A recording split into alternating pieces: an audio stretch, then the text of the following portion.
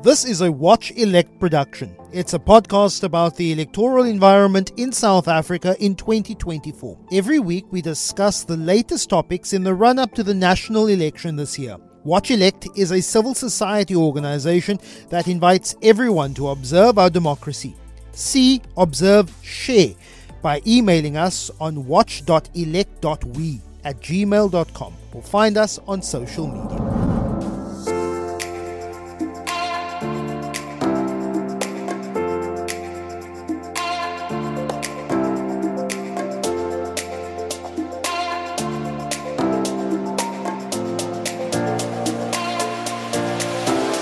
Welcome to the Politics of Elections.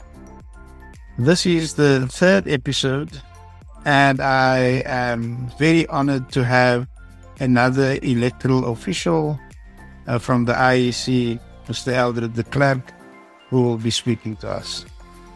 Our podcast series, Politics of Elections, will be covering all agencies, individuals and people. But these first three podcasts was dedicated to the Electoral Commission so that they can lay the foundation and framework to discuss the elections within the context of the 2024 elections that will be taking place. Welcome, Elred. Thank you for joining us. I trust that we will have a very fruitful discussion.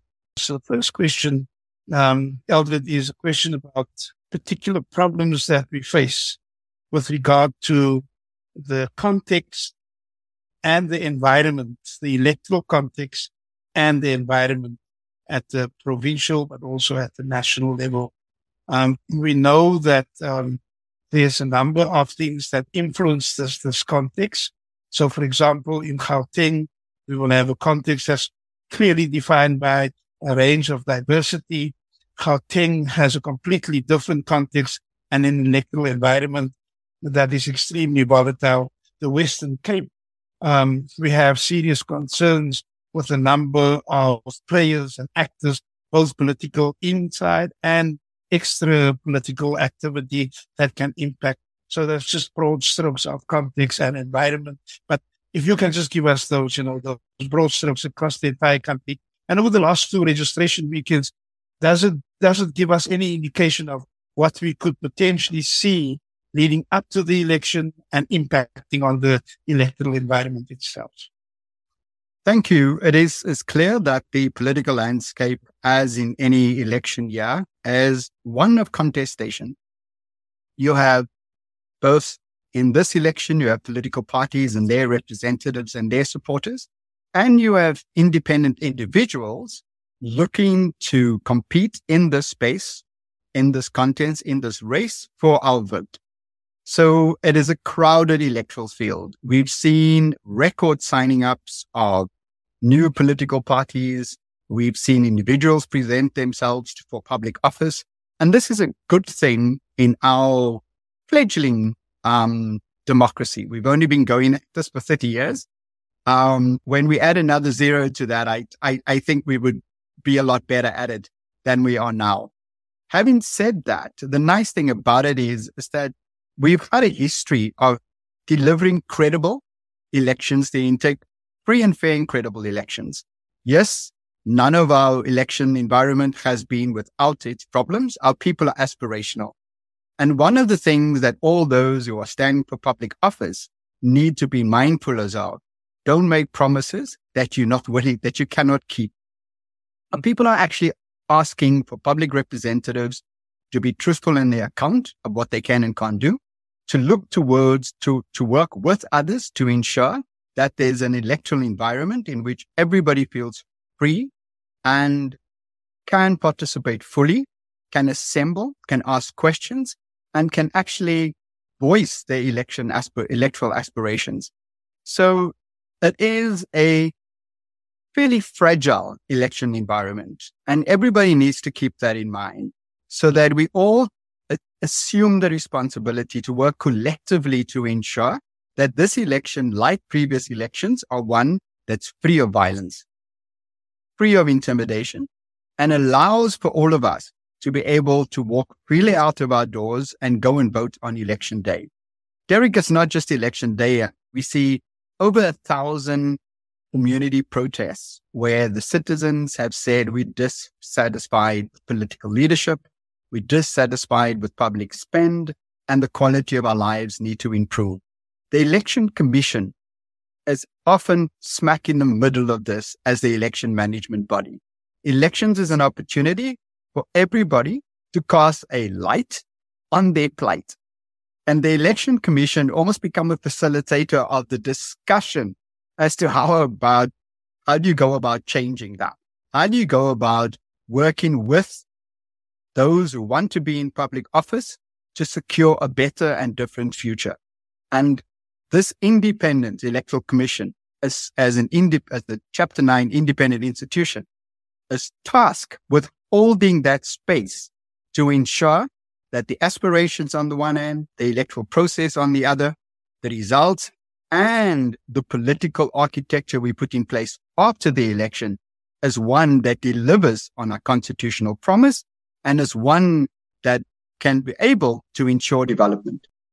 That brings me to the second question. Thank you for the way in which you define the context. The context is defined as a fragile environment, and that needs to be held together. The second question.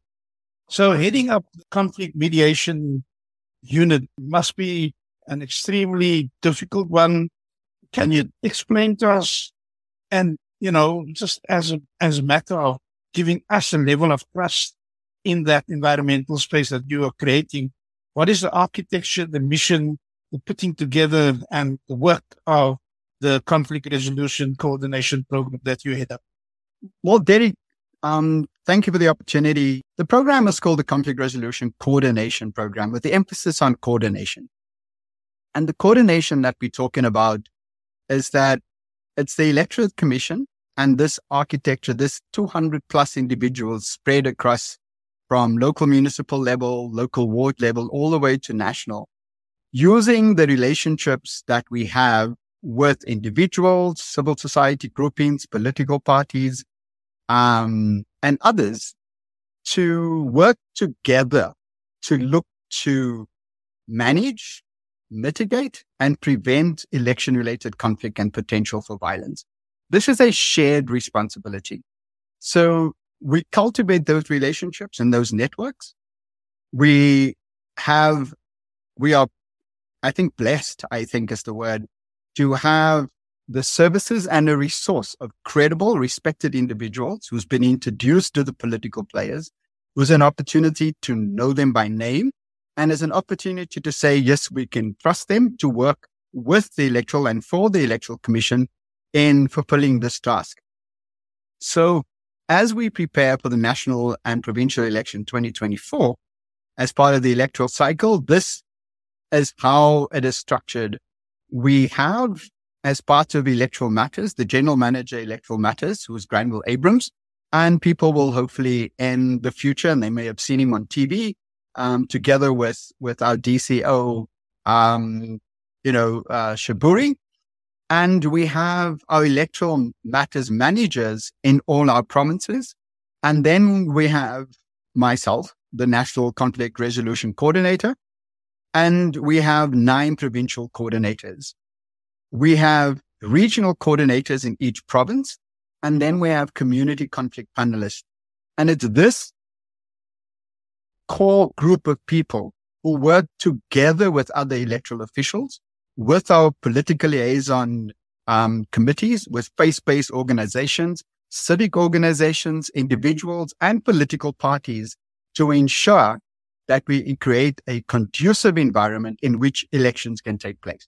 So even though we structured essentially in this way, it seems to be a tiered. It's actually the bottom layer where most of the work is done. This is where most of our interventions is done. This is where most information is at. And this is where relationships with credible, respected individuals is most important. Because without those relationships, we can't collectively address the potential for conflicts and where there are tensions at a local level. So that essentially is the architecture of the program. It's a real comprehensive architecture, just the way the program is packaged with so many people on the ground themselves. But, I always look at elections at two levels. One, you have the, internal political party crises, and there you will have people contesting within political intra-party, contesting for seats and so on. And then you have parties across the board, contesting space. It is a conflictual space, elections.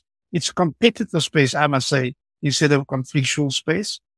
But then South Africa is not only made up of, that strong contestation, which is an election, but South Africa is also defined by other contesting spaces that can influence the electoral process. So, for example, let me give you a simple example. If I live on street X on the left-hand side, I could potentially sit in a situation where I can't go to the voting station that is on the other side, not because of political parties, but simply because of gangs or, other safety factors of the environment itself. Do you want to talk to us about that? And do you have any role in that? Or your role simply just the code of conduct and the electoral processes itself? Well, this is where political players and community groups become so important. The Electoral Commission as an enabler. It's an enabler within a context of the electoral cycle to hold spaces in which to highlight certain things that impact people's ability to freely participate in the electoral process. Like you were saying, where we have fear of crime, people feeling unsafe to send their adult young child or an adult young teen to go and register or to go and vote. They themselves don't feel they can step outside their door. This is where our understanding of the local context and the environment becomes a conversation in the spaces that the IEC holds. We would have learned from our first two registration weekends where we had over 23,300 voting stations open for people to come and register, where you will have this conversation with Granville, where we've had a significant uptake of largely young people stepping forward and presenting themselves to register. We would have learned from that where some of these fragile and vulnerable areas are and where some of the stresses are. It is good to say, Derrick, that we are even though we're the primary event manager of this electoral process, we're not the only electoral stakeholder. And we tend to draw on the energies and the aspirations and the goodwill of all other electoral stakeholders to ensure that this environment, that we both understand it and that we talk to who we need to, that we build the relationships to ensure that when the opportunity is presented for somebody to go and vote, which again, we can applaud South Africans, is that on election day, on registration day, we seem to have no major stresses. So yes, we have incidents. Yes, we have some criminality. Largely though, from the 23,300 stations that were and opportunities that were presented, we had less than 100 affected at any one time. And over the first registration weekend, we only had 4 that didn't open at all. And this is thanks to the sterling effort of people on the ground, understanding their context and working with the Electoral Commission to ensure that we locate voting stations where people are most closest to them, that we provide people with quality information, that we put in the necessary safety nets, including security, and that we work with all other electoral stakeholders, be it local government, be it municipalities, be it the Department of Education, even be it ESCOM to ensure that the lights stay on, be it the security cluster. They all play a vital role. And there's no way that the Electoral Commission can deliver an election without these critical stakeholders, including local community groups who organize communities for us to be able to get access to them. And we want to say thank you to these communities, because you are right. It's not only political aspirations that impact this competitive space. Crime and violence play a large role too. Fortunately, this network of relationship at the local level help us mitigate some of the negative impact that crime and violence might have on the electoral space. You wrap up that exceptionally well. And one would probably want to also appreciate the role of observers, both local at voting stations over that period, but also your long-term observers. And so my question would be, how do they tap into this architecture, to add additional information to an architecture that seems to be fairly solid, well thought through, well organized over a number of years, and very well oiled in terms of its operations? How can observers, international, local, provincial level, and long-term observers tap into that system? Because I think it seems as if this could become a very centralized system for gaining the analysis, for appreciating monitoring across the board, and then for coordinating responses to different things that could be playing itself out. Can you give us something on that just as a wrap up to this discussion? Thank you. The eyes and ears and the witness of local observers is critical. The witness of international observers, the fact that they are interested in our democracy and the health of a democracy, is a good thing. We have access through our local offices at a district level. We have access to our local offices at a provincial level and at a national level. And through the political liaison structures, we've released the names and the contact details of all our provincial coordinators and their office number, their cell phone number, their emails. It's all there. We've introduced them to political players, and we will continue to do so and work with all electoral stakeholders to ensure that this environment is one where all of us can fully and freely participate in the electoral process, including meeting, campaigning, including asking critical questions, including even voicing our dissent. Because remember, elections are not about stepping on people's dissent. It's not about silencing voices. It's about providing the space where voices can be heard and for us to listen.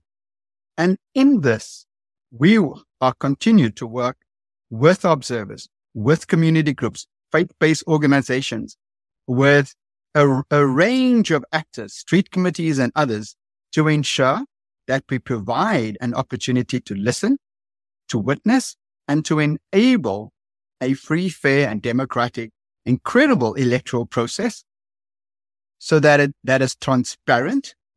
That's a critical thing, where everybody understands what is happening, why it's happening, and can speak to that directly, and to ensure that the results is known and that people will accept the results because they will walk the process with us and they've been able to witness the process. So we will encourage political parties to please get together their party or political agents, their party agents, to ensure that they are well trained, and the IEC can does provide that training, that they are introduced to the Electoral Commission, and that they are present throughout the campaign process, throughout the electoral process, that they're present on election day, that they witness the actual vote process, the counting process, and the verification of the count. That political leadership takes responsibility for the behavior of their political representatives, their party supporters or the individual supporters. And remember, we're going to have individual independent candidates, and they also need a community of people around them that can ensure that they, as a critical player, actually also understand not only what's happening in the process, but can speak to it directly. So we want to encourage all stakeholders in this electoral cycle to please be a witness to what's happening. Please be ensure that people get quality information, that we are transparent about what we do, and that we accept responsibility. So access us through our provincial and local IEC offices. Feel free to walk in. Feel free to contact our provincial coordinators, and we will work with all stakeholders in this joint up effort to deliver a free, fair, and credible election. Fantastic. So, and this is a teaser. I know we've got 3 weeks. I don't know, but the window of opportunity for particularly young people to register. Our biggest concern at the moment is that there is a large percentage of young people that haven't got involved, and that could potentially be drawn into other levels of activities, besides what you are calling free, fair, and transparency. They can be. And so what would your last encouraging word be to a young person that hasn't registered yet, but that can become part of that fabric and part of that architecture of safety, for an election to be delivered in the most appropriate way for all the citizens of this country? Well, of course, if you have political aspirations, first thing you need to do is to register. Then you can present yourself as a young person, as an individual representative. You can present yourself for public office. The IEC itself, we will be employing tens of thousands of people. And in the first 2 registration weekends, 60% of the people that we employed were unemployed. And even though it's a short-term contract, it is one that is part of your civic duty. You can feel pride and responsibility. And a lot of the people, when you speak to them, feel that they have a meaningful role in the democratic process. And to play that role, you have to register. So to be part of making the decisions, to be part of understanding public spend and public office, to fully participate in public life, we are encouraging everybody to say, please register. Remember that somebody can register the minute they get the ID at age 16, familiarize themselves with the political process, accompany your guardian and others to political activity, and by the time you get to be 18, cast your vote.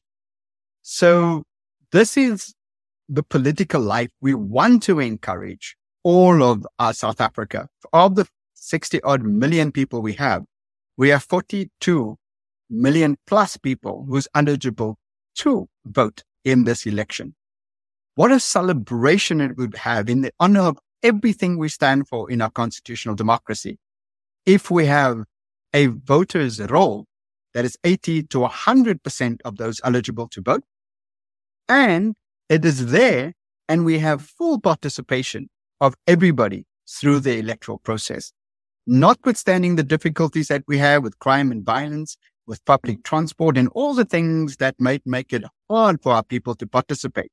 We want to encourage the private sector, the educations, higher institutions, and others to provide spaces and opportunity for public life and for young people to go and register. So we've had campaigns at higher education, tertiary institutions, for example. We've had campaigns within certain sectors of industry. We still need to be encouraging each other as family and friends to say, ask the question, have you registered? How can I help you to register? And in this way, we can have a vibrant, dynamic political life in this young and vibrant constitutional democracy that is called South Africa.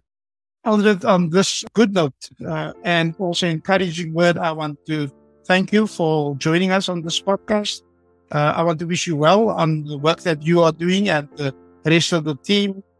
And I want to assure you that we're going to call on you again as we get closer to the election, as the campaigning starts heating up, and as so many other things and questions are being raised at the security level. We would like to invite you again sometime to join us on our podcast. So thank you. God bless.